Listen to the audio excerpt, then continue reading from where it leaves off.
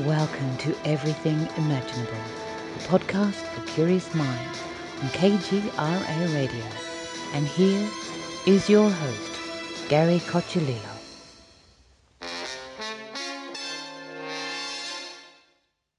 Welcome, everyone, to another episode of Everything Imaginable. I'm your host, Gary Cocciolillo, and today we have Katrina Rasbold.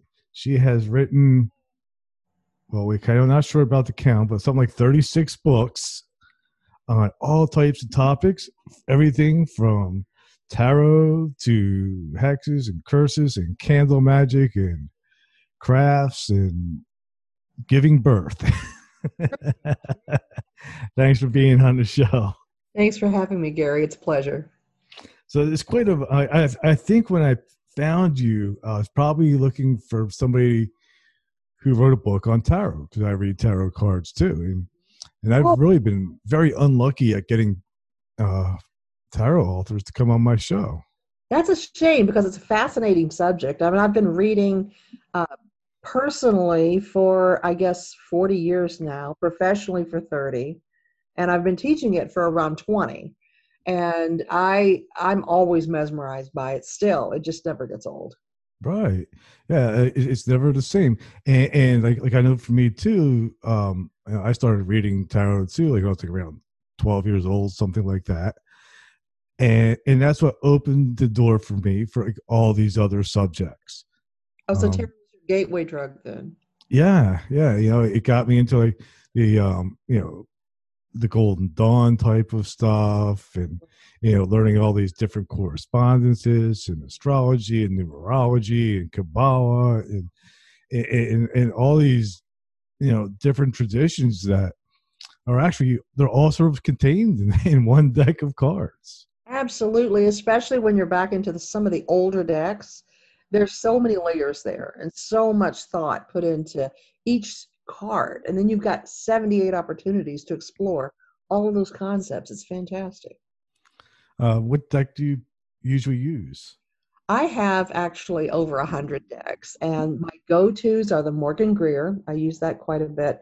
I've used Morgan Greer for, about 30 years now, I guess. Mm-hmm. I do enjoy the old Pamela Coleman Smith drawings from the previous Rider-Waite deck, and so all of the takes on that I use. There's another newer one called Tarot of the Illuminati that I use. And I've just talk about late to the game. In the last year, I've started using Oracle cards.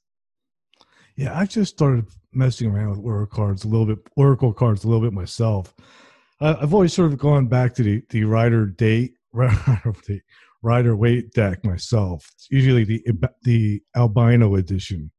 That's a good one. I also just got, there's a company called Siren Imports that does what's called the original tarot, and they did go back to the first that are in the public domain, Pamela Coleman Smith drawings, and they just digitally woke them up, and they're really beautiful. So that's been what I've been going to, but I never really messed with Oracle decks much. I was always just a diehard tarot person.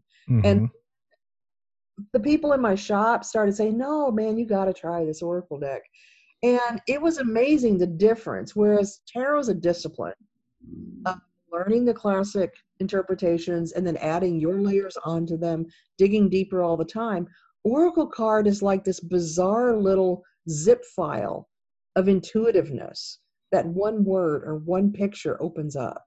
And so I've really enjoyed it. So I do a lot of Oracle work lately.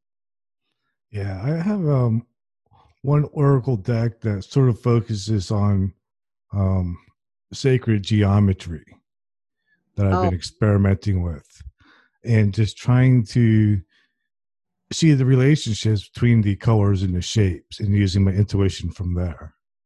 One of the first Oracle decks I used, this was one I used maybe, I would say 25, 30 years ago.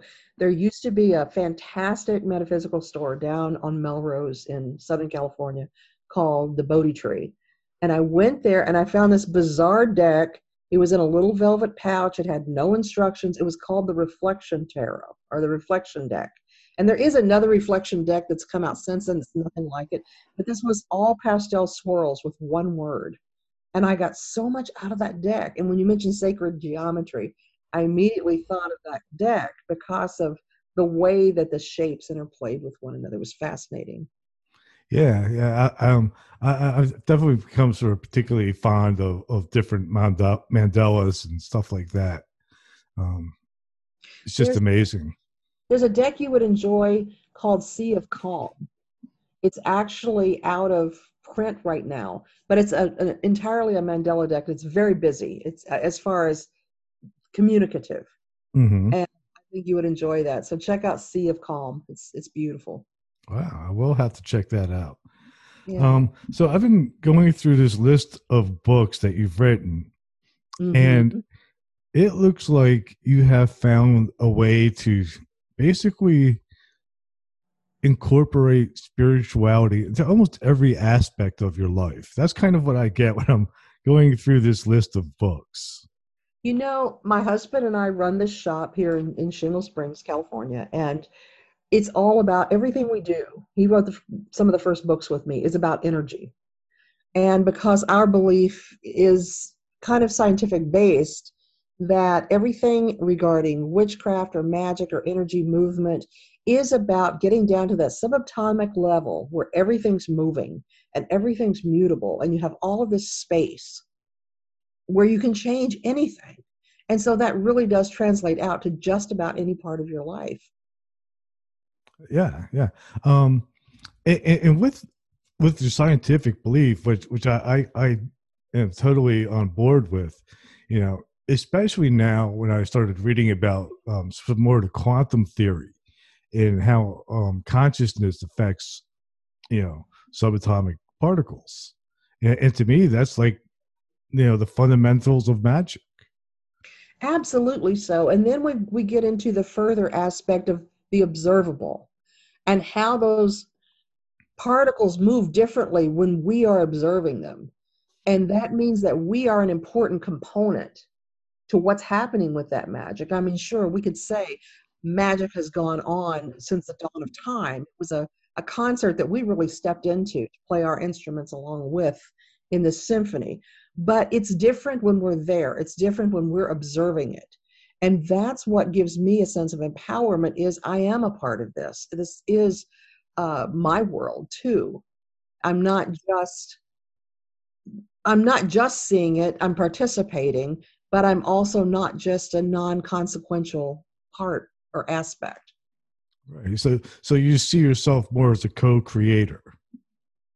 I guess you could say that, but again, it's you're a co-creator, and I hate to keep coming back to this metaphor, but if there is a concert in process and you step in to play your instrument, you know, you're not necessarily solo, you're not necessarily the most important part of that concert, but the whole sound changes because you're there.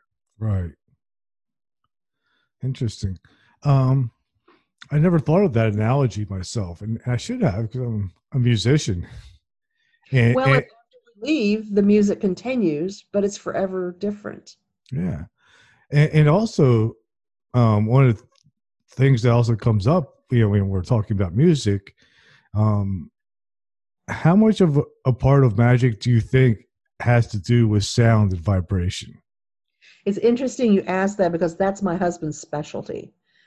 He is more of a, I always say that we approach magic in a yin and yang way because he is very kind of highbrow. He's our yogi, our Reiki master. He's our yogi. He's the one in there doing the more palatable higher brow sort of magic with energy, but he is our harmonics expert. He's also a musician, he's also a trained singer, and he uses 11 different singing bowls that are attuned to different vibrations in the body to create change and magic.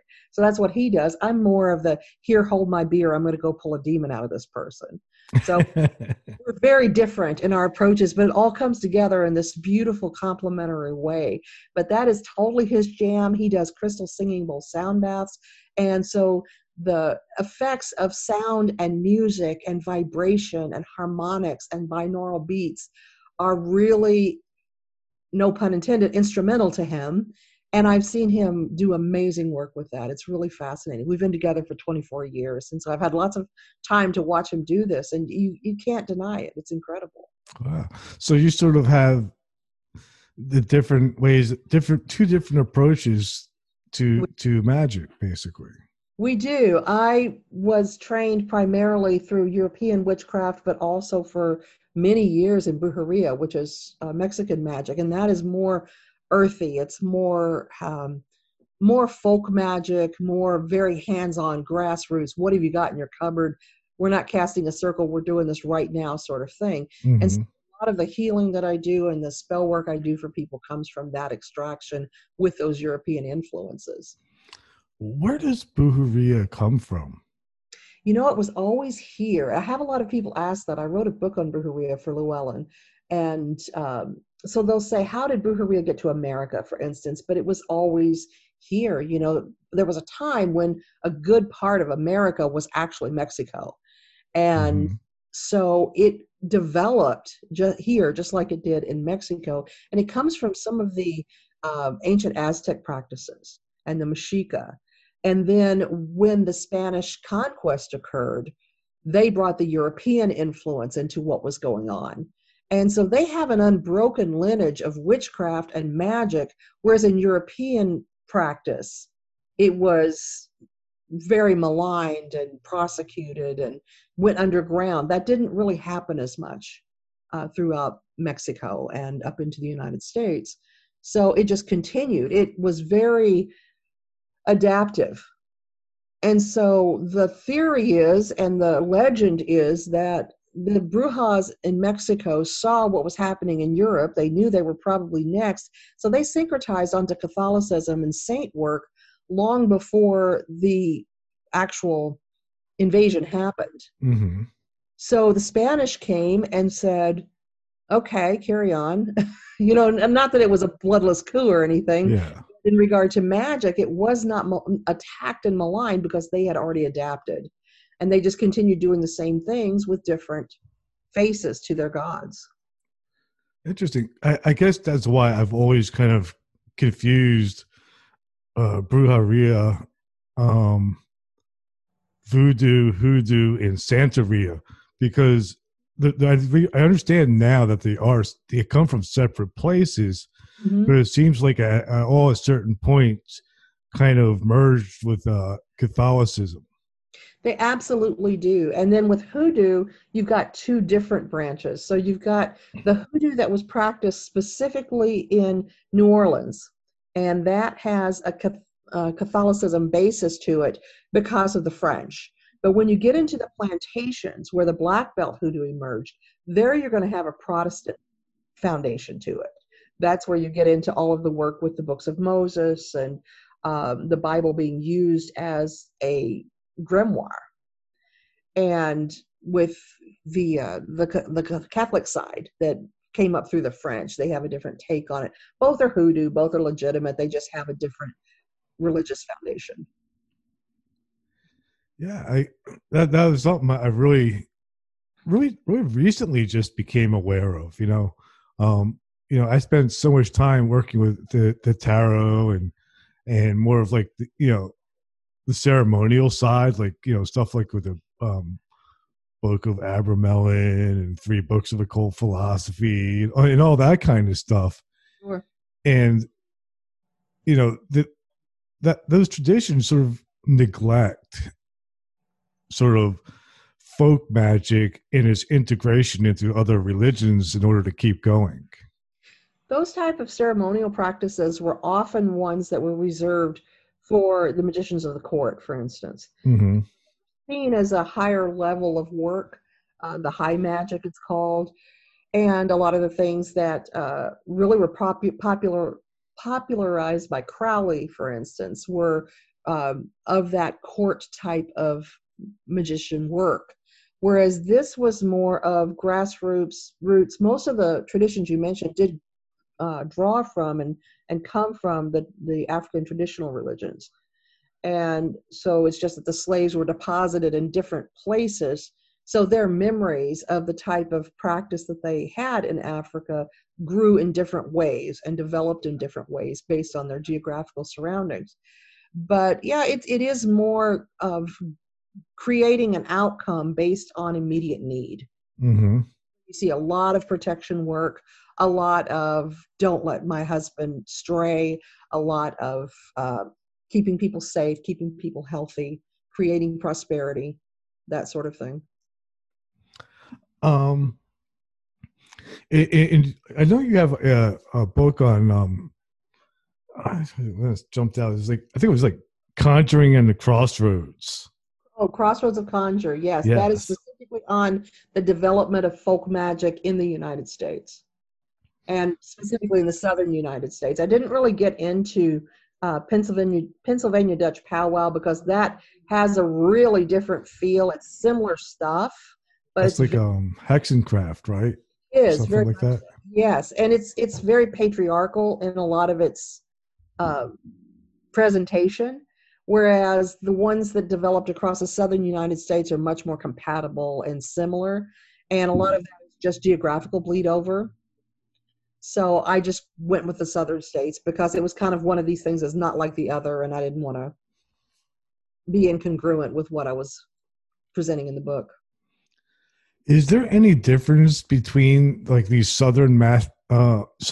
the magical traditions in the South United States and say, for instance, shamanism?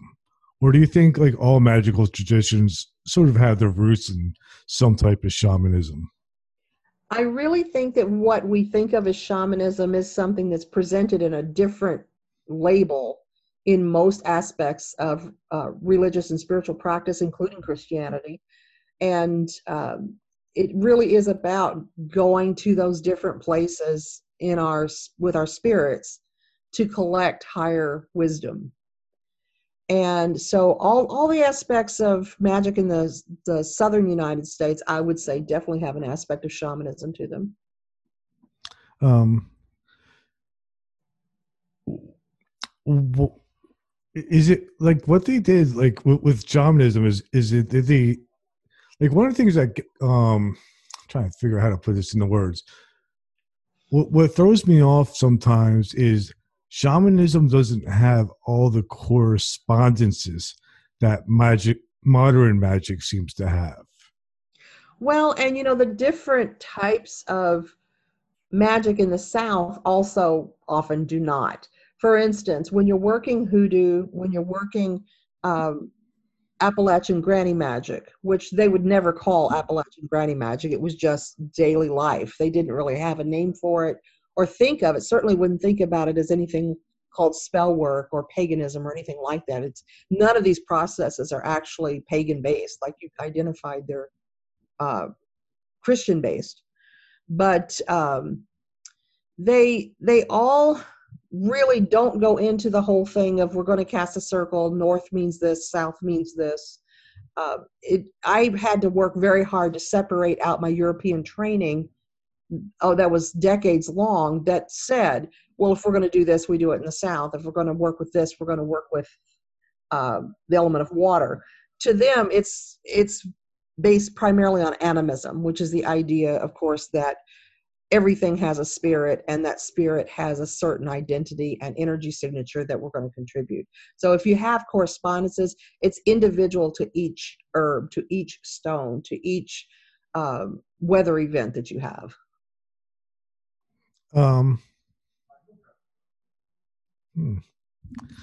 So with like, say for example, superstitions.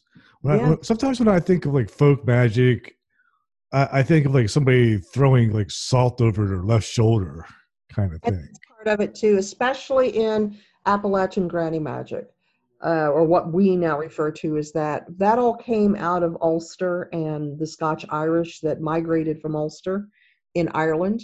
And so they had a lot of traditions that came with them. They brought the fiddle to America, for instance, and clogging as a style of dancing. And so with them came all of these magical practices. Then we had the magical practices that came, as I was mentioning, from the African traditional religions with the slaves, that they had certain things that they did that we would call superstition, that to them were protective devices.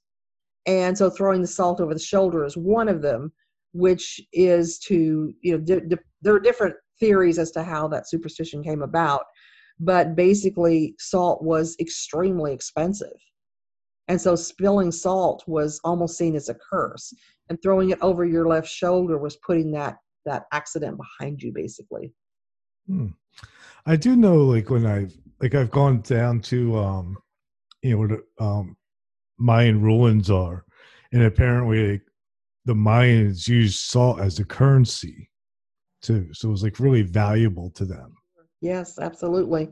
And what's happening when you look at the development of magical practices in the United States is affected strongly by that transmigration. Because when we have the people who were developing hoodoo on the plantations in the South, we had a slave escape. Where are they going to go? They're going to go often into the Appalachian Mountains because it was harder to find them there, and because it was a little bit more hospitable to slaves in that area. And so that brings hoodoo into Appalachia. We've also got the great movement west that's going to spread it that way. And then that's going to handshake with Brujeria as they are integrating. And so it really is a melting pot of information. So when you're just talking about Brujeria, you're going to see the uses of some of the hoodoo influences and vice versa. Everybody was just sort of sharing with everybody else because there wasn't a competition. Mm-hmm. A lot of times now we have all of these, like everywhere, magical groups saying, well, this is the right way to do this, and you have to do this, and you have to do that. None of that existed then. It was just, this is what we do. What do you do? Almost like cooking. How do you cook cake? This is how I cook cake. One of the things that cracks me up with some of these magical traditions is people saying that their way is the right way. It bothers me so much. Like, who's anybody to say that their way is the right way and somebody else's way is the wrong way, as long as the intention is the same? We have gotten that so often. Now, my husband and I, like I said, we've been active in the pagan community for 24 years as a couple. And so for 20 years, we ran a formal circle that was open and had people coming in, this sort of thing. And we developed our own magical tradition called Cusp, which is climbing up the spiral pathway, basically saying that we circle the 8 Sabbats of the witches every year and come back on a higher level. So it creates this helix of effect so that you're always building on what you did before. And so the spiral became our symbol, and we kind of commandeered that. And back in the day, this was, again, 20 some years ago, Wicca was very prominent in the Sacramento community where we were working, and they lost their minds. We had prominent Wiccan leaders writing to us hate mail, because one of the things we established with our tradition is that in nature, energy moves in a counterclockwise projection. And so we thought, the earth turns counterclockwise on its axis. It moves counterclockwise around the sun. We look at clockwise because of a reflection that we saw on the sundial. Mm-hmm. And so if we are going to embrace counterclockwise, we were going to move the energy in our circle counterclockwise. We also cast our circles hand to hand, with one hand touching the person beside them. And so if you go with the idea that the left brain is male and projective, and the right brain is female and receptive, if it crosses the meridians and your left hand is controlled by your right brain and your right hand is controlled by your left brain, and you've got your hands up to somebody, Mm-hmm. then your right hand is pushing and your left hand is receiving. And that automatically moves the energy in a counterclockwise direction. And oh my gosh, I had prominent leaders saying, this is like giving a gun to a baby. Why are you teaching all these newbies that it's okay to move energy counterclockwise? And we just looked at each other like, what's happening here? Why is this a deal? And it threatened something. And I even would ask them, explain to me what's going to happen. What is this big bad that's going to come up from moving energy counterclockwise in a circle? Well, I don't know, but it's going to be really bad. Well, 24 years later, we're still okay. But that just goes to show that, yes, they're very wedded to this, not just pagans, everybody. My Yes. the only right way. There is no room for anything else. And it's just adorable. It's like watching a toddler just stomp their foot and have a little fit. Hmm. Yeah, I had Lon Milo Duquette on my show, and I had posted it in some Facebook groups, and some guy like really attacked me about it, like saying like, he's bad, he ripped Crowley off and this and that, and he doesn't know what he's talking about. And I was kind of shocked, I was like, whoa, where did that come from? And I invited the guy on my show just to get his point of view. And, none of his justifications really made sense to me. But there isn't any prominent writer, there isn't anyone who came up with any type of original, air quotes around original idea, that was not influenced directly or indirectly by Crowley. So, Mm-hmm. because if you look even back into Wicca that we were just talking about, Gerald Gardner was really good friends with Crowley, and interestingly enough, a lot of his first books of shadows has almost identical word for word Crowley quotes in it.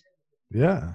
So everybody got a little piece of Crowley there. Absolutely. Yeah, he's everywhere. Well, and plus, by all accounts, he was also not the nicest man in the neighborhood. This was not Mr. Rogers here. Yeah, I don't know. I sometimes when I hear that about Crowley, I wonder if it was a facade that he was putting up. Well, I got info for you there, and it's inside. When I lived in Sacramento, down the street from me was this bazillion-year-old dude who worked at the local homeless shelter. He lived on our street, went down there every day. It's called Loaves and Fishes, and did his work and came back. He actually lived next door to Aleister Crowley. Uh-huh. He was growing up, and he said he was he was not a nice man. Very open-minded, magical person. He says, yeah, he was very magical, very mystical, very interesting, but he was not a nice person. So I have the opinion of somebody who actually did know him, as opposed to people just deciding that he's the beast. Yeah. Yeah. I know he got the Beast name from his mother, right? I think she used to call him a little beast or something like that. No, that's fair. So I could go with that. But even like his writing, some of it I always kind of found it kind of dry. True, but then again, back to Gerald Gardner. If you read his first book, you'll fall asleep within just a couple of chapters. The style of writing of that time was not exactly compelling. So True. And none of that stuff was an easy read.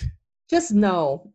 I have a lot. You get these people that just discover magic. They just discover spell work, and they want to know everything, and they want to learn everything. So everybody wants a required reading list, and they always wonder why I don't put some of those books on the required reading list, because the ability to appreciate that sort of thing only comes after you have a fundamental knowledge and can pour your way through some of that dry writing. Yeah. Who would you recommend for people to read, of course, other than your own books? I think, well, now, that being said, I write for Patheos Pagan, and I'm contracted into Llewellyn right now. So I have Mm-hmm. the distinct pleasure of meeting a lot of the new voices that are out there right now. And there are historical people who are fantastic writers. And when I say historical, I mean 20 years ago, not 100 years ago necessarily. I mean, we can get into Agrippa and all some of the older writings that are influential. But right now, we have some of the most amazing voices coming forward in paganism and magic and spell work that are here with us now. Some of the younger people are putting out fantastic work. If you're going to look to old guys like me, John Beckett is fabulous. He's a druid guy that writes for Patheos and has several books out. Thorne Mooney writes fantastic Wicca work, as does Jason Mankey. Who else would I really be into? Madame Hamida I love for just down-to-earth hoodoo spell work. She's great. For the older school, Silver Ravenwolf and Scott Cunningham changed the face of Wicca. They Right. really took it out of that British traditionalist box and just smashed the ceiling and said, you can do anything you want to, have at it. So there are a lot of great voices out there. And really, I am a frustrated librarian, I guess. I actually worked for a library for many years. I read voraciously. I am fascinated by books. And as much as I would like to say the market's flooded, there's a lot of crap information out there, most of what you're going to pick up nowadays is really good. It's really hard to find bad magical books now, which is great. Yeah, that's awesome. Yeah. Um,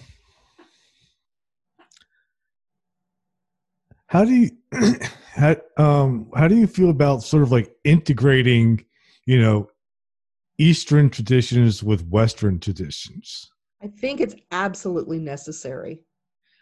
There's too much, and this is our new thing. You know, we were just talking about my way is the right way, and that's kind of the theme for the longest time, and it's still there to some degree. But right now, the new thing is if you have interest in any subject that is not your own, then you're appropriating. And I think that we have a time right now where magic is starting to become a melting pot, even though we have certain entitlements, genetically speaking. You know, learning about different traditions is essential because our world is getting so small. Mm-hmm. Even in Brujeria, one of the charms that we use is the Nazar to ward off the evil eye or mal de ojo, and that's Right. Turkish.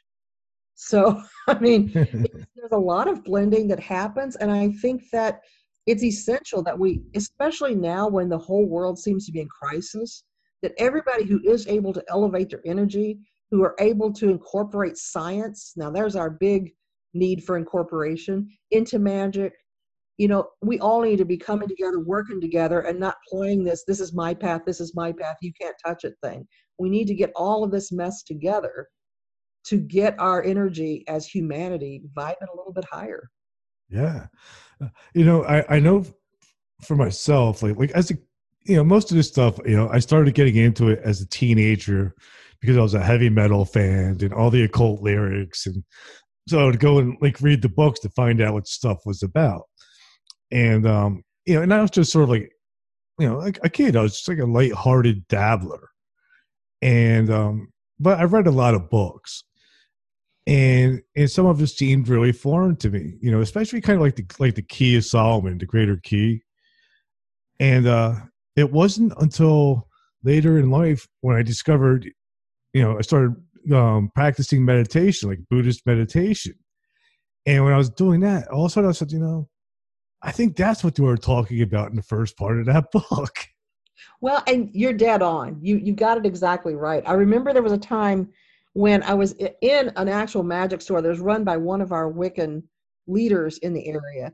And he had a blank book that he kept. It was just like a little journal, but it was just a little blank book that he kept at the desk.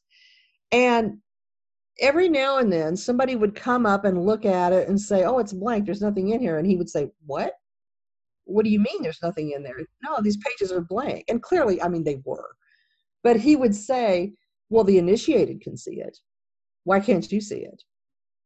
And so it was like a third level Wiccan practitioner joke amongst all of us.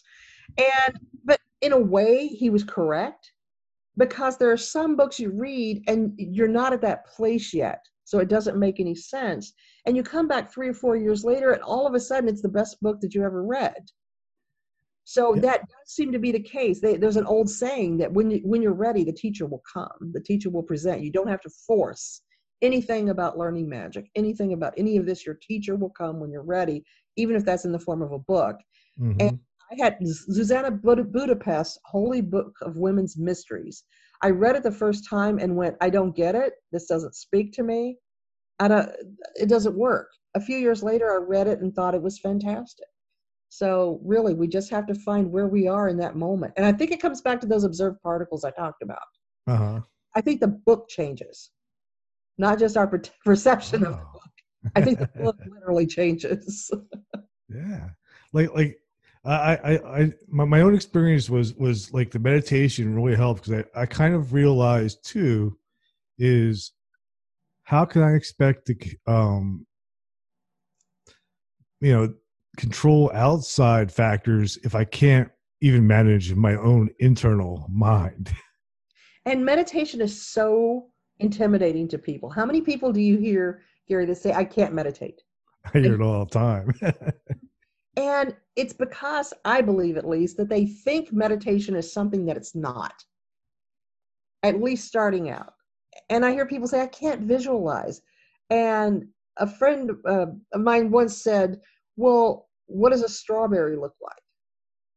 And they're like, oh, it's red, it's got pits, it's got, well, you just visualized a strawberry when I asked you that. So they try to make it harder than it is. It's not about the nothingness inside. That's your goal. That's way far down the line. For now, it's just about being still, being able to just stop and be. And people are really intimidated by that. They don't like that idea of not being in motion. Yeah, like for me, like it's almost like that's like the first grade of all this stuff is first just being able to control my mind. And even in the Bible, it says, be still and know that I am God. And so you have to be still to even hear divinity or hear inner higher self or wisdom. And people don't like to be alone with their thoughts, much less be alone with the thoughts of something divine. They're always in motion. They're always distracted and never slow down and just listen. And that's where the real power is. Yeah. And that's what connected with me back to that Key of Solomon. It talks about like a 21-day cleansing ritual. And, you basically have to isolate yourself and fast for like 21 days. Actually, in October, just fasted for 5 days. And it completely changed my world. I was very surprised. I never, for one thing, thought I could do it. I'd fasted for maybe 36 hours before, I didn't think it would make a difference. So I could see where 21 days would just be mind-blowing. Yeah. Like I forget, like it's like fasting with a certain type of diet, though. Like you're allowed to drink water and have like a certain amount of protein and bread and stuff like that. But it's like the bare minimum, that you would need to survive. I have a friend that did 14 days on just water and coffee. And as far as actively knowing somebody who did a prolonged fast, that was the longest I actually know of someone who did. But yeah, I did 5 days just on water and a little bit of bouillon for the salt to get the electrolytes up again. And it was pretty impressive. And it came after. It wasn't during the fast that anything changed. It was after. And what was it that changed? My entire relationship with food actually changed. My relationship with myself changed because I did something I didn't think I could ever do, which is always, and especially, like I said, I'm 59. When you get to be, 60 or so, you pretty much figure you've done what you're going to do. And anything else is just repeating old patterns. And so I did something completely different. And so I was impressed with that. That patting myself on the back, that worked. But really, my body completely relearned everything it was eating. And something like I can't eat beef now. I love a steak. I mean, I'm just a beef person. And every time I eat beef now, my stomach gets upset. I can't have pizza now. Stomach gets upset. Can't have any type of just sugar, candy, or something like that. My blood glucose will spike instantly. So I just reset everything to a baseline. That is probably how I think I'm supposed to feel without having been made immune to all of those things. So my body is now able to better communicate with me. Nope, we're not doing this. Or, yeah, this is good. We're sleeping well now. Do this. I have an extreme sensitivity to caffeine now. See, that's the one thing I can't live without. I was surprised. And now I still have caffeine now. But if I have it after, say, 2 o'clock, I will not sleep that night. Not until 5 o'clock. Yeah. I mean, me too. Like if I have it after about 5 o'clock, I have to cut it off. Yeah. One of the things that's interesting too about food, um, and I didn't. I went through a phase where I tried to follow basically Leviticus on food, Hmm. That's a and yeah, yeah, it was. But what it made me realize is food is sacred. truly. I wrote a book called Goddess in the Kitchen, and it was about the relationship people have with food and how to use the inherent qualities of food in spell work. So it's basically how to cook a meal that's going to be a spell and influence somebody based on the ingredients that you use. And in that book, I address the fact that food is the first intimate relationship we have with anybody. So being fed shows that person cares enough to keep you alive. And is that intimacy, and we carry that intimacy all the way through our lives with our celebrations, with how we show love, how we comfort. And that also lends a sacredness to what we put in our mouths. And a lot of times we don't consider what we put in our mouths to be sacred. We don't relish it. There's a guy named Guion Raven who wrote a book called The Magic of Food. And he's also one of our premier voices of magic in 2020, 2021.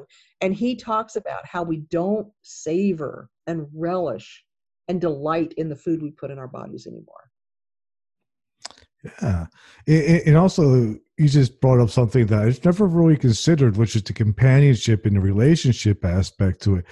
My grandfather, he's like an old Italian from Italy, and he used to always say, "The man who eats alone dies alone." Ouch. So they were really big on the family gatherings and stuff like that. Sure. And, when we want to impress somebody, a boss, what do? We take them out to dinner, or we take them to Mhm. our house and serve the best wine. If we want, or if we're going out on a date and we don't know somebody, what do? We take them to a nice restaurant. So always wanting to share. If we get dumped and suddenly we're single, what do? We eat ice cream. I mean, we always have comfort and braggadocio through food. That's how we show ourselves off. Yeah, yeah, it's true, and it's. I think I know for me anyway, it's something that I've always kind of just done on autopilot and never thought about it. Well, and we also socialize exclusively and are exclusive about foods and drinks and things like that. For instance, just by choice, not by any judgmentalism or anything, I don't drink alcohol. Hmm. I'm immediately suspect in any gathering. Oh, why aren't you drinking? Are you the designated driver? Come on, have a drink. What's wrong with you? Just the idea that I don't drink is so foreign to people. I don't drink coffee, and that's weird to people. Right. So it's funny how we isolate around these certain rituals of food and drink that if you don't do this, there's something absolutely wrong with you. That's funny. I get the same thing too because I don't drink either. I just think alcohol is just like, I don't know, it's just nasty. They never agreed with me. Husband, I've had two husbands, and they were both avid drinkers. They both enjoy it very much. They are the classic, I enjoy how I feel. I enjoy how this tastes. I like every part of this. And yeah, it just, to me, I feel poison going into my body. Whenever I drink alcohol, I don't react well. I'm not a fun drunk. I sit and start talking about very serious things, whereas I'm really sort of ribald and brassy and foul-mouthed. And, you know, so when I'm drinking, I start talking about 401ks and, it's very boring. It's not a experience for anybody. So I just stopped. And so, yeah, I mean, I'm not having a glass of wine with the girls or anything like that. And it's boring. Hmm. Boring for So, me, it's boring for them. um, since we're on the topic, how about using like plant-based or organic-based type of things for rituals? Like marijuana or ayahuasca, mushrooms.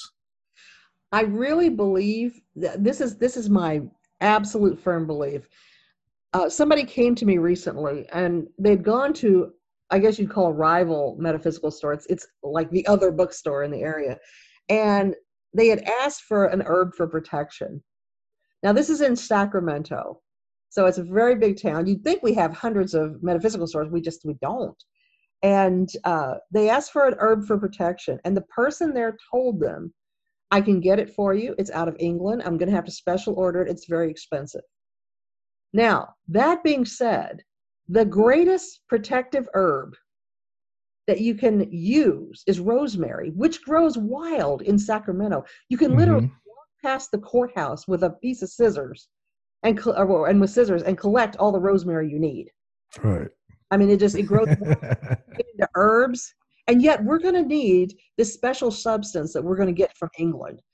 My firm belief is that, for lack of a better term, the land spirits of a place provide everything you need, Mm-hmm.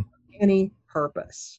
And that includes hallucinogenic herbs if you need to travel.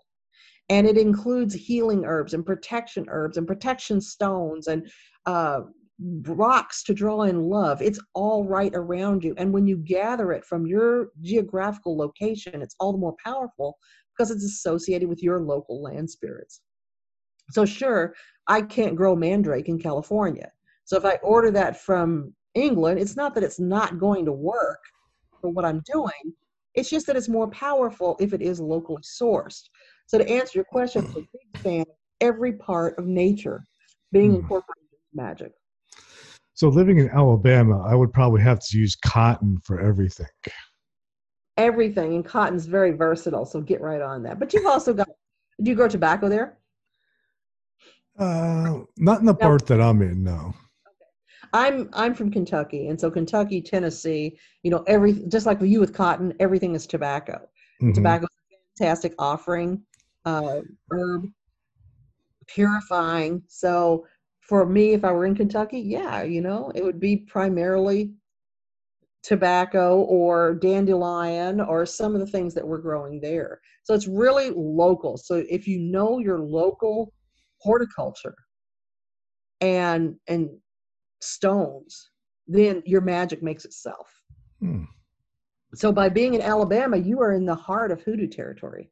Oh yeah, yeah. It's Hoodoo is all about what is in your cupboard. And you mentioned hoodoo and voodoo before, and a lot of people don't know the difference, whereas voodoo is a religious practice, hoodoo is just straight out magic work. It's mhm. folk magic. And so when you look at a hoodoo recipe book, for instance, there's a really great one by Talia Felix, and it's called the Hoodoo Cookbook, or the Conjure Cookbook, I'm sorry. And inside it, she's going to have recipes for all of these traditional items like Chinese wash and Fourth Use vinegar and gopher dust. And there's going to be 60 or 70 different ingredients, but you're only using 4 or 5. And you're just picking from that list. Mhm. And tell proportions because you're going to figure it out based on what you got. Mm. So it's not like a cookbook. It's just you can use any of these things to make this. And so you just go to your cupboard, you pull out what you got and you use it, because these were not people of affluence who could go get this or that. I mean, if they weren't growing lemongrass and they didn't have it, they're not just going to not do the recipe because they don't have lemongrass. Yeah. So it's, what have you got? Put it together. Hmm. I wonder if I could grow white sage here. That's always what I've used for cleansing is white sage. It might be too wet there. Most white sage is going to need a dry desert environment to grow. Now, Hmm. for instance, I live in the mountains. Now, Right. our big hub is Sacramento, but that's 90 minutes from my house. My shop is halfway between my house and Sacramento. And as you go into my house, you get further and further up mountains. So I'm maybe at 4,100 feet. I'm way up there, lots of evergreens. Not a sage plant in sight. It's all evergreens, it's all mountains. And we don't have grass, we have forest floor. So when my husband grew a garden, sage isn't going to grow there. You might get some little scraggly kind of sage, white sage growing, but not very much. And so really you might have some luck with it, but any of the salvias will work great for purification. So even just garden sage is a great purifier. Yeah, that I could grow. Yeah, and you just dry it out, light it up. It'll smell like sausage, but it'll work just fine. Yeah, I do like the smell of the white sage too, because it smells a little bit like marijuana. So I've always loved that smell. Of course, cannabis itself is a great purificant too. That grows Fantastic here. ritual. Oh, it grows everywhere. It grows everywhere. Yeah, I'm a big fan of the use of cannabis with ritual and with astral travel and with M&Ms and just M&Ms. and M is for magic, you see. Yep. Magic, and I don't know, magic, M&M. And I'm blessed to be in California where that just ain't no problem. So Yeah. Well, actually, surprisingly, there's been, and it's actually going through. There's been a big push here to for farmers to get licenses to be able to grow. more and more states are moving forward with it. You know, it's still restricted in certain parts of California. They leave it to local municipalities to decide. And so my county is one of the more conservative ones on all levels. And so you still can only have your little stretch, but it gets more than enough for a person or two. Yeah. That's the one thing that here that they're actually pretty liberal about. Well, and remember, Everything. I don't drink, so Yep. gotta explore the alternatives. Yep. Um. So it's fun when we were talking about like the hoodoo being different from voodoo. I had interviewed I think her name was Ms. Ida on hoodoo, and when I accidentally used the term voodoo, Oh, I'm sorry. Bless your heart. it was bad. Yeah, that's a touchy one. It really is. And especially in areas now, because hoodoo is based in Christianity, specifically Protestant, or Catholic, depending on what region you're from. It carries those Christian isolative social aspects. And so to equate it to voodoo, which is its own religion, that can get really touchy sometimes. Voodoo is incredible. I'm not a practitioner of it, but it demands a lot of its people. It's a heavy religion. I mean, there's some of the rituals last for days. Especially Yeah. the same. The rituals will sometimes last for a very long time. I don't want to do something that feels good for a long time. That's what's demanded of them, but it's fascinating, and I just have the greatest respect for people that have that sort of endurance. I'm in a 2-hour ritual, and I'm like, man, can we get out of here? I'm getting tired. Yeah, because you're extending energy. Yeah, and Absolutely. I tend to run a lot of energy, and even the type of work that I do, it's not my energy. It's divine energy that I'm Yeah. moving through, especially with the healings, but it's still exhausting, and it really shouldn't be. It really, in an ideal world, you would just be the conduit. You're just the pipe that the water's going through. But good Lord, I get tired. If I've got 4 or 5 healings in a day, it's exhausting. And I just, eat M&Ms and go to sleep.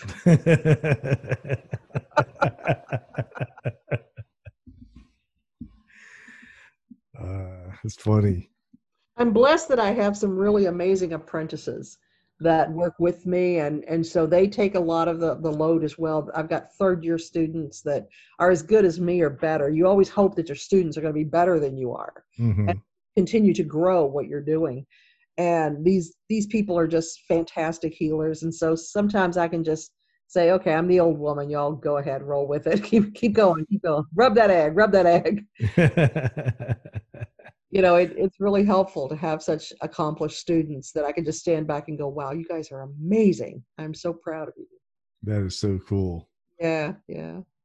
And, I like what you said though. Like, it's and ideally, it is not your energy that you're using. It's You can, like divine energy. And, I've had a conversation not too long ago with somebody who's like some kind of like Reiki healer or something like that. Mhm. And she says, "Oh, but you got to be careful because you'll use up all your energy." And I said, Mhm. well, "What if it's Mhm. not your energy? Is not really your energy. It doesn't belong to you. It doesn't. It's just part of the universe." Well, Eric and I developed when we were writing the Energy Magic series that we did, is like 10 books that are in this series. We developed a term called bio-universal energy. And bio is what we consider to be your energy, generated by your solar plexus, moving through your body. It's the energy that leaves when you leave. And so it's your movement, your processing through your meridians, through your 7 chakras. That's your bio energy. And then universal energy, of course, is universal energy. It's everything else that's out there. And so our belief is that you do tend to mix those two and put them toward your goal. And the reason we come up with that is that X factor, which is your will and your desire. The universe doesn't necessarily have your desire to get a new car, or your desire to have a partner that you're compatible with. And so it's that little factor of what you want that flavors your magic. And that's what we consider to be the bio part of it. And everything else is just directing energy toward a goal. Mm-hmm. I do believe to some degree that we have an instrument in that symphony, to kind of go back to what we were talking about before. But we have our own ego, we have our own wants, we have our own interest. And that selfishness, that self interest is part of what colors that energy that goes through. So I think that's an energy of its own that kind of blends in there. But yes, if you are just using your energy, forget about it. You're not going to last. You are going to burn out. You have to have that innate ability or that developed ability to channel that universal energy toward that goal or toward that healing, or you're done. What if, like, this is kind of true of me anyway. You know, one of the reasons I don't really do any rituals or magic is simply because I just don't want anything. And that's the attainable. That's where you want to be. And I'm similar. Now, for instance, I have 6 kids. When they were growing up watching TV, I want the muscle wrestling rink, or I want a skateboard, or I want this. They're very involved with what they want.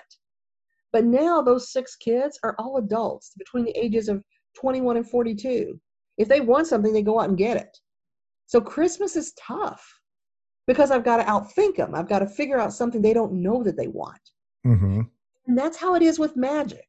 When you're first starting out, you're like, oh, I can get a better apartment. Oh, I can get a nicer car. I can do this, or I can get my light bill paid, or I can do this, or I can do that. And it's exciting that you are able to implement change in your life that doesn't involve the usual means. But as you progress through this, ideally, in a few decades, you are going to get to a place of existential satisfaction so that you're not needing to be coddled by so many things and experiences that you're having to constantly manifest energy. And that's when you move on to using that universal energy and some of your own energy, if you decide to help other people who aren't there. You're reaching back down the ladder. And you do that through your podcast. I mean, you're sharing information for people. And so we all find our little place where we're paying forward Mm-hmm. what we were doing back then. And so I think it's a natural progression. That's when we're getting into that sage and crone place of sharing rather than needing. Yeah, because even now, I mean, I always like I have everything I need, like a house and food and a wife and material stuff. But at the same time, I know if all I had was a suitcase with some clothes in it Mm-hmm. and a road to walk down, I'd probably be fine. Well, and we say that from a place of tremendous privilege. Because if, God forbid, my husband got coronavirus tomorrow, and or something happened where I did lose my home and had to live on the street, you know, I will likely be working to manifest something to shelter me from the storm. I will likely be channeling healing energy toward him if he got sick. Mm-hmm. You know, shoot, if my dog gets sick, I'm sending energy to my dog. I'm not going to just stand back and not, you know, send healing energy to my beloved pet. You know, so I think that I am able to say I'm very happy where I am now. I don't want for anything. I live a coveted life where magic is my day job and my side hustle and what I do, and it supports me well, which I never expected to be in that place. Right. And so I feel very blessed for that. I feel blessed that people trust me and come into my shop and say, I'm in a horrible place. What can I do to help this? And I say, well, we can use this candle. We can use these herbs. We can do a cleansing on you to get rid of any obstacles. And 2 months later, they're coming back to me and things are better. So I'm honored for that. But I am also a big proponent of the idea of, but for the grace of God, there go I. I could get to a bad place where I might not feel that way. From Mm-hmm. perspective, I can say, yes, I feel that way. But I am very aware that I am in an entitled position when I say that. So, you know, if it were just me, I might be saying a different thing. But with kids and husband and animals and things like that, I get a little greedy with their presence. So See, I think my family always sort of expected me just to be a homeless guy walking around with a suitcase. you win already. It's what it's expected of me. If I had gone with my family's expectation, I wrote a book called Leaving Kentucky in the Broad Daylight, which was about my life up to age 16, because I had a weird life and a weird family, and I adore them, and they're all gone now. But it was just a strange upbringing with a fundamentalist grandmother minister, and you know, just to parents who were both had different types of mental illnesses. It was just a weird time. And if I'd gone with what my parents expected of me, I probably would still have at least 6 kids, and I would most likely be married to a coal miner that beat me into new shapes every Friday night, and it would just be a whole other life. When I was growing up, you could go to college and get a nice certificate as a nurse or a teacher. You could go into the coal mines, or if you were male, you could join the military. So options were very limited for females when I was growing up. So I kind of bucked the system, which was not really professional witch. That was not on my mom and dad's game card for where I would end up. Yanking demons out of people, doing exorcisms, that sort of thing. No, that wasn't on the calling card. So doing exorcisms, Yeah. um, it, like, I mean, I have a friend here who's well, he's a retired Catholic priest, and I know he's witnessed an exorcism. Um, but I also know that like there's different ways of doing exorcisms, and there's I've heard different theories on what is actually being exorcised. Well, and it's tough to know all of the facets of it, because on one hand we know that most of the people who 100 years ago got exorcisms were what we would now call mentally ill people, schizophrenic people, and bipolar people, even people who were called nymphomaniacs 100 years ago would now be just considered people with a healthy libido. So it's really time sensitive as to what we're calling what. We also have to wonder if the people that we are now calling bipolar or schizophrenic actually do have an infiltration causing a problem. So there's all kinds of aspects of that, and the way you deal with each case is very different. I don't do the intense exorcisms anymore. I just got too old for that. Basically, what you're doing is just restraining and holding on to somebody and reciting incantations while they vomit and poop and pee everywhere and swear at you. It's not for the light of heart. It's exhausting. You also have to get into the development of the idea of whether this is for show Is this real? Are they just attention seeking? And so there's this whole litany of questions that runs through your mind when you're addressing exorcism. Mm-hmm. In exorcism. Now, most of mine just involve pulling low-level demons, infiltrations, entities out of people, old trauma wounds from people that are influencing how they are now. So what I do right now is really low level compared to what I used to do. One thing of interest that I really found when I started going into the exorcism work during my training is I thought it was going to be very John Constantine. I just saw myself tooling into this room with the cigarette off my bottom lip, and the mirror all ready to throw the demons into. Give me my blue triangle. We're going to throw down right here, right now. The power of Christ compels you. And what I found is the power of Christ does not really compel demons very much. Most of the demons that I encountered, like the higher level ones that were exorcism worthy, were, they considered Christ to be a benevolent person, so they weren't all that afraid. But you call in the Blessed Mother, or you call in Santa Muerte, and all of a sudden they realize they got a cake in the oven and they're gone. I mean, it's almost like you say, I'm going to tell mom, and they leave.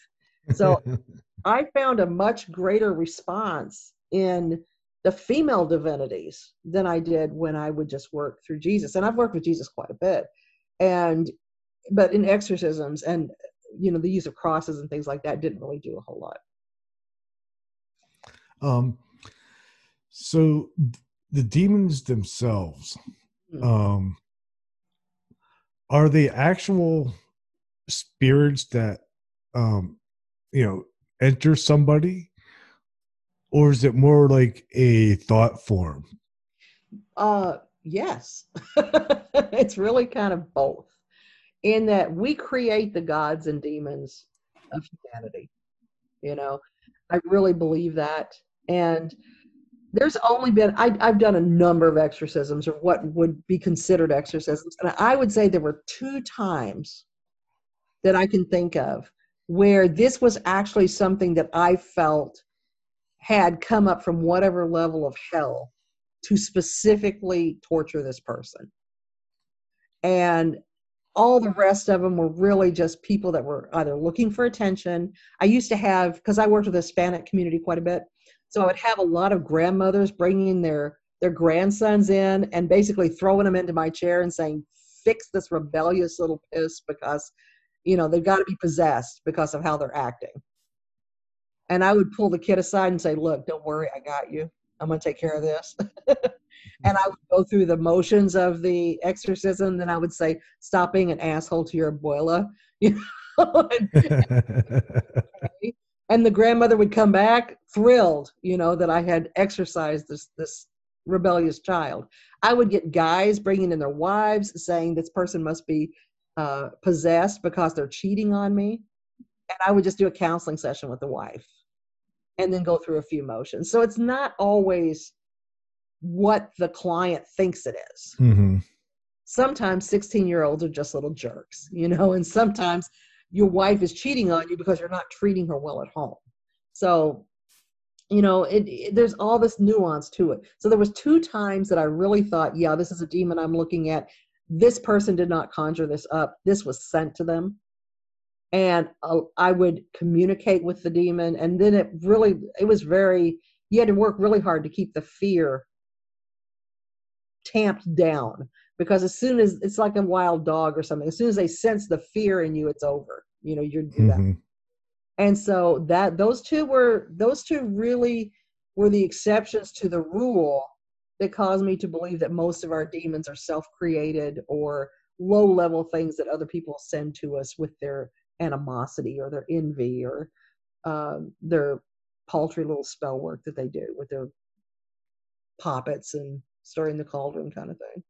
How about like goetic demons?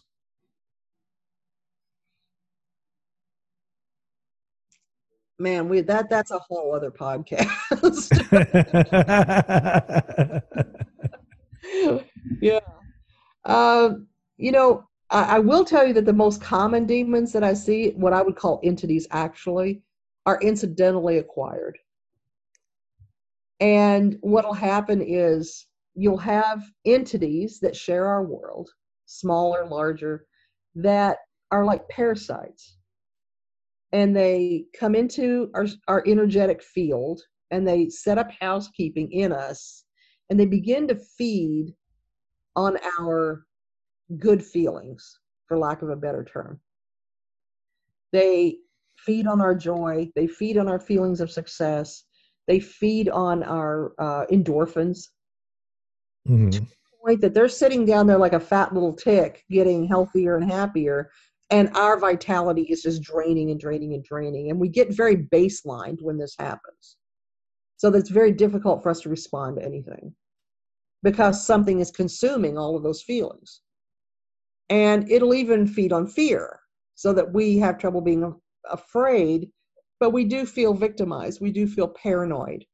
We do feel exhausted all the time. We do feel like there's no hope. We do feel like that we can't make any progress. There's, obstacles everywhere we turn, and we feel heavy and we feel contaminated.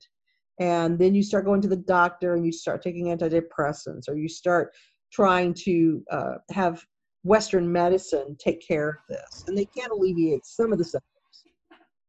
But you'll be walking through Walmart one day and walk past somebody, and all of a sudden you start to feel a little bit better.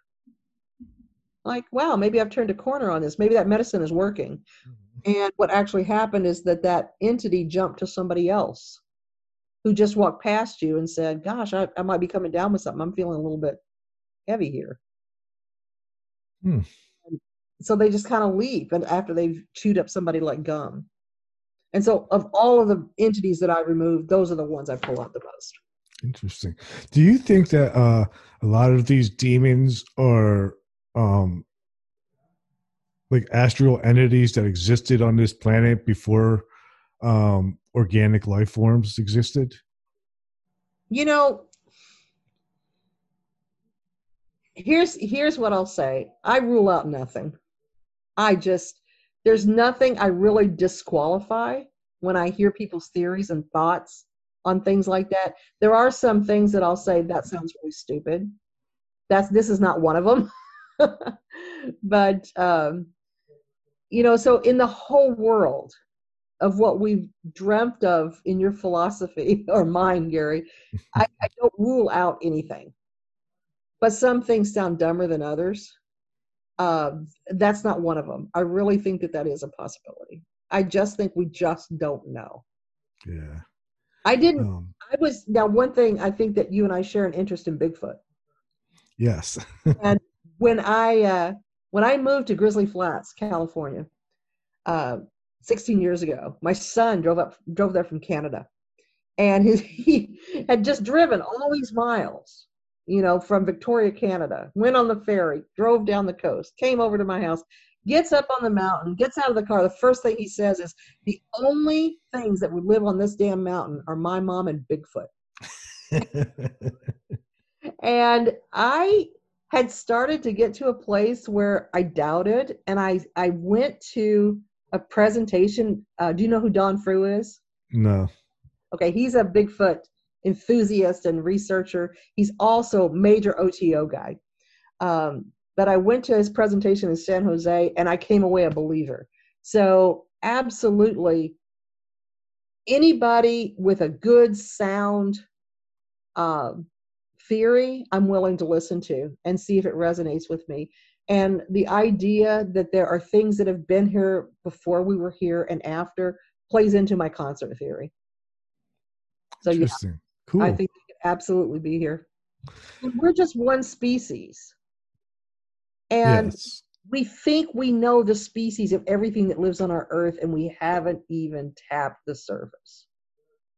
Right. So I really think that these could just be another species of being that's here that we don't. I think it was maligned for so long that we just don't want to believe it could possibly be true. Yeah, I kind of think that maybe at one time we were able to see and interact with other multi-dimensional beings, and we've lost that ability through technological advancements, and we've just sort of blocked it out as it just that kind of stuff became more and more socially unacceptable. I completely agree. In fact, I wrote a book called Reuniting the Two Selves that's about conscious self and higher self and how they are like a divorced couple in the same room. That they used to love each other. They used to connect. They used to be able to converse. But now they're so distanced from each other that they can't even get together in mediation. And so the gist of the book, anyway, was about how to reconnect conscious self with higher self. But I think that this plays into that there was a time that we had all of those senses working together in harmony, and that I think there were, how can I put it? There were agendas that needed to separate us from that so that we could be weaker. Mm-hmm. And I totally agree with that. I have a friend who wrote a book called um, it, it's not aliens, it's worse, it's us. And his whole theory is that human civilization has been around way longer than what we think it is. And at some point, um, we were basically went into like a safe mode where some of our faculties were turned off. I absolutely believe that could be the case. And I love science. One of the things that really turned me on the most that I ever read in a witchy book was a book called The Power of the Witch by Laurie Cabot, The Witch of Salem. And chapter 5 of that book was called Witchcraft and Science. And it absolutely changed my life, changed my world. I love science, and I love how science applies to witchcraft and to spell work. And the way I teach it is that spell work is energy. It's the movement of energy. It applies to Newtonian principles the same way that electricity does. And I use that analogy a lot. And I really do believe that science is the best support that witchcraft has.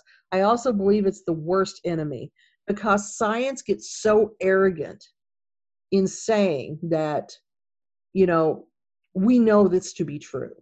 This is absolutely true. I don't believe there are any absolute truths. Yeah. I do believe that there's a problem with the scientific method, that it either is trying to prove or disprove something, and that in itself limits possibility, all the possibilities except for two. Well, and science is, I think anytime you come at scientific theory, you're going to be trying to reverse engineer something. You're always trying to, you don't just go at it usually saying, let's see what happens if. You're trying to prove a theory. So you've already got a dog in the race. And so you're going to be looking specific. And of course, there's psychological backing for this. You're going to be looking for information that supports your theory. Right. And right there's sort of an issue, because we know an observer causes things to change. So it's immediately contaminated no matter what you do, which means, again, there are no real truths. We can say we have carbon dated this to go back this far, so we know that this is when human life. No, you don't know. Yeah, we don't know because we're observing it. Right, because we're looking at it, we're changing it. It's tricky. That's why I rule nothing out. But at the same time, for instance, I will go out on a limb here and saw it off and say, in just my opinion, when I look at the tenets of Scientology, for instance, and Xenu, I think this really sounds ridiculous. I do not believe this. Now, I'm not taking away from somebody else's right to believe that. Yeah. But I'm saying that for me, I don't believe this. And there are some things that I can say, no, you know what, that doesn't resonate with me as being organic and correct. That doesn't mean I'm right. That doesn't mean it doesn't exist. It just means that for me and my perception and my world theory, everything I observe is going to come from the idea that that's wrong. So. Yeah, I would say, and I agree with you. If there's two things that I do kind of hold issue with, one is Scientology, and the other thing is, at least down here in the South, are non-denominational churches, because they're more political organizations than they are churches. Interesting. And see, that's something that came up after I left Kentucky. So I left in 78, and everybody was denominational of some kind. You had to have a label to slap on your church. And so that all developed away from me after I left the church. So I'm very interested in that because it's not something that I saw. Now, out here in California, we've got the Universalist churches. And I haven't been to them very much. We've done rituals there because they were so inclusive, but I don't Mm-hmm. know about their theologies. But it's definitely fascinating, this idea of we are all one, but there's got to be some underlying current that is pulling that in, I think. Yeah, like I'm okay like with Unitarian and that kind of thing, but here there's sort of like this weird. I don't know. It's like an Assembly of God or something like that, Mm, and because I had a job where my job was to drive guys from a rehab to church, so I had to sit through all these church services, and I grew up Catholic. So, I'm used to like, all the rituals, sitting up, standing, sitting down, praying, you mm, know. And these churches was just some guy yelling at people about politics. interesting. And I'm like, this is just weird. It doesn't make sense. We used to say that the greatest magicians and Wiccans were recovered Catholics because Hmm. they're already used to the robes, the incense, the Latin, you know, Yeah. the ritual. My husband actually is his family was so Catholic that his mother taught the catechism classes. Hmm. And so he just was immersed in that. I think his mom, rest her soul, would have been a nun if she had not chosen to get married and have children. She was so devout. And so it was a very natural fit for him. This was something he really loved and appreciated. Whereas I was raised in a Baptist church, and we're more about the get down than the ritual. It was just, I think that really was the roots of how differently we approach magic, was that formative upbringing and the different forms of religious ceremony. Yeah. Like the one thing I always wanted to do though is to go to that church where people handle rattlesnakes. I would love to see that. Harlem, Kentucky is the one that I knew about. And I never went because I just got to tell you, I'm not a snake girl. I do not dig on the serpent. And but I knew people who had gone. Apparently, it's very fascinating. I went to a lot of the Pentecostal churches where people be overcome by the Spirit of God and speak in tongues, and fascinating.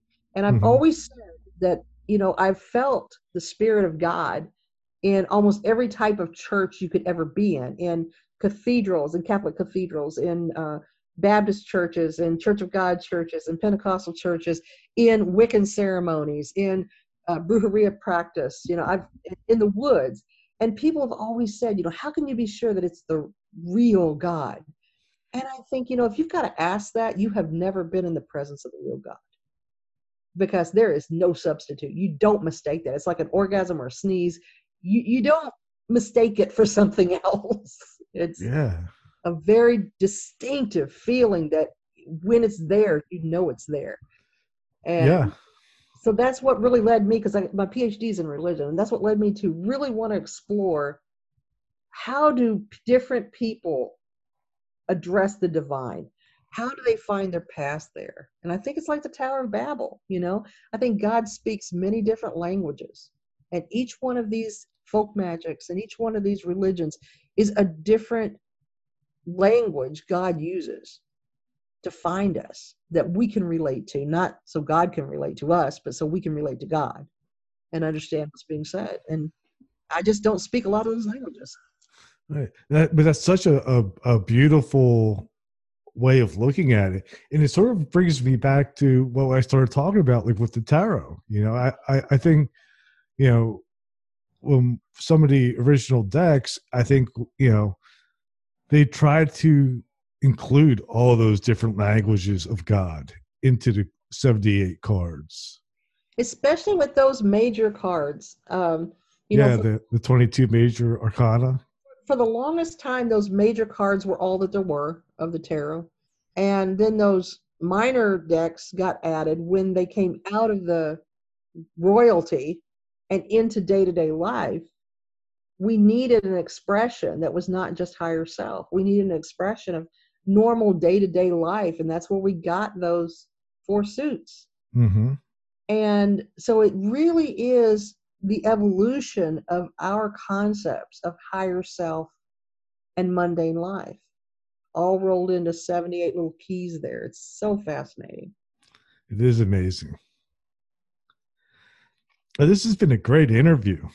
Well, thank you. I enjoyed it very much. And so before we wrap up, where can my listeners find you? CrossroadsOccult.com. There is a KatrinaRasbold.com. That's my author site, but everything I do shows up on CrossroadsOccult.com. That's just the website for our store. Mm-hmm. And go to KatrinaRasbold.com. You can find the books.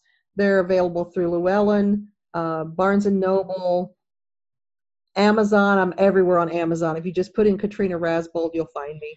That's how I found you. That's how you found me.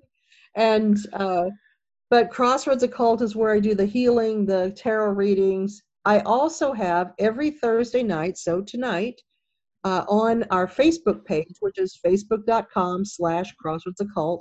I do, with my two girls, we have a show called Witches at the Crossroads Hour. Watch. And so for an hour, we take questions about conjure, if anybody has questions about magic or any type of divination or anything like that. But we also do free tarot and oracle card readings. Oh, that's great. Gladys is there with me. She's our medium. Producer Nelta is our apothecary gal, but she also runs the show for us. And the three of us just sit around for an hour talking about conjure and doing readings every Thursday night. It's at 7 o'clock Pacific time. Oh, that's so awesome.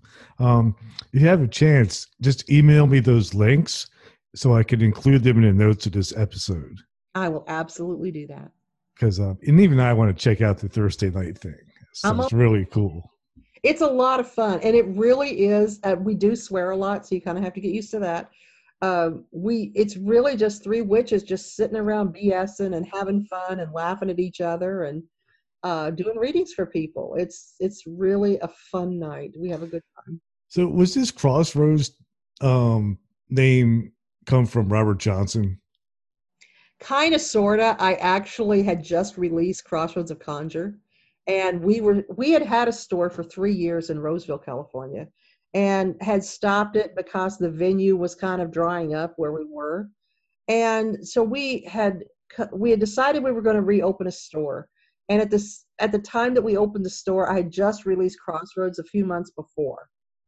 And so we just decided to call the store Crossroads because it really is the coming together of many different magical paths. We have vendors here that are of different practices than Eric and I. Mm-hmm. And we really just wanted to bring it all together. I mean, because I'm Brujeria and we have Wiccan rituals here, and he's Reiki and yoga, and it's just a convergence of so many different magical paths that we got a Viking dude. I mean, all kinds of paths, and this was the Crossroads where they all met.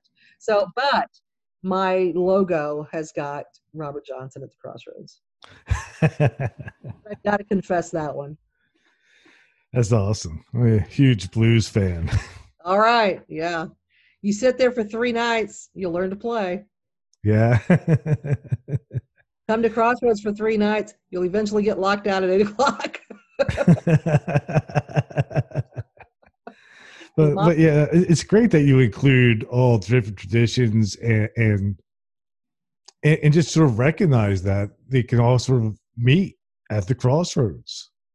It's you know, and historically, almost every spiritual path has some significance to Crossroads. The Crossroads is always the sacred place, and it's every place at once and no place. So it just seemed perfect. Yeah, it's great. Yeah.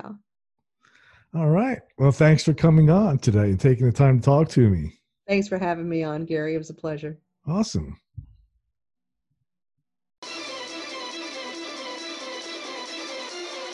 Thank you for listening to Everything Imaginable on KGRA Radio. You can reach Gary at everythingimaginable2020.com or email him at everythingimaginable2020@gmail.com. He's also on Facebook, Twitter, Instagram, and LinkedIn. You can buy t-shirts, coffee mugs, and other merchandise to support the costs of producing this podcast. click on the merchandise link at the top of his page, www.everythingimaginable2020.com. Oh yes, I almost forgot.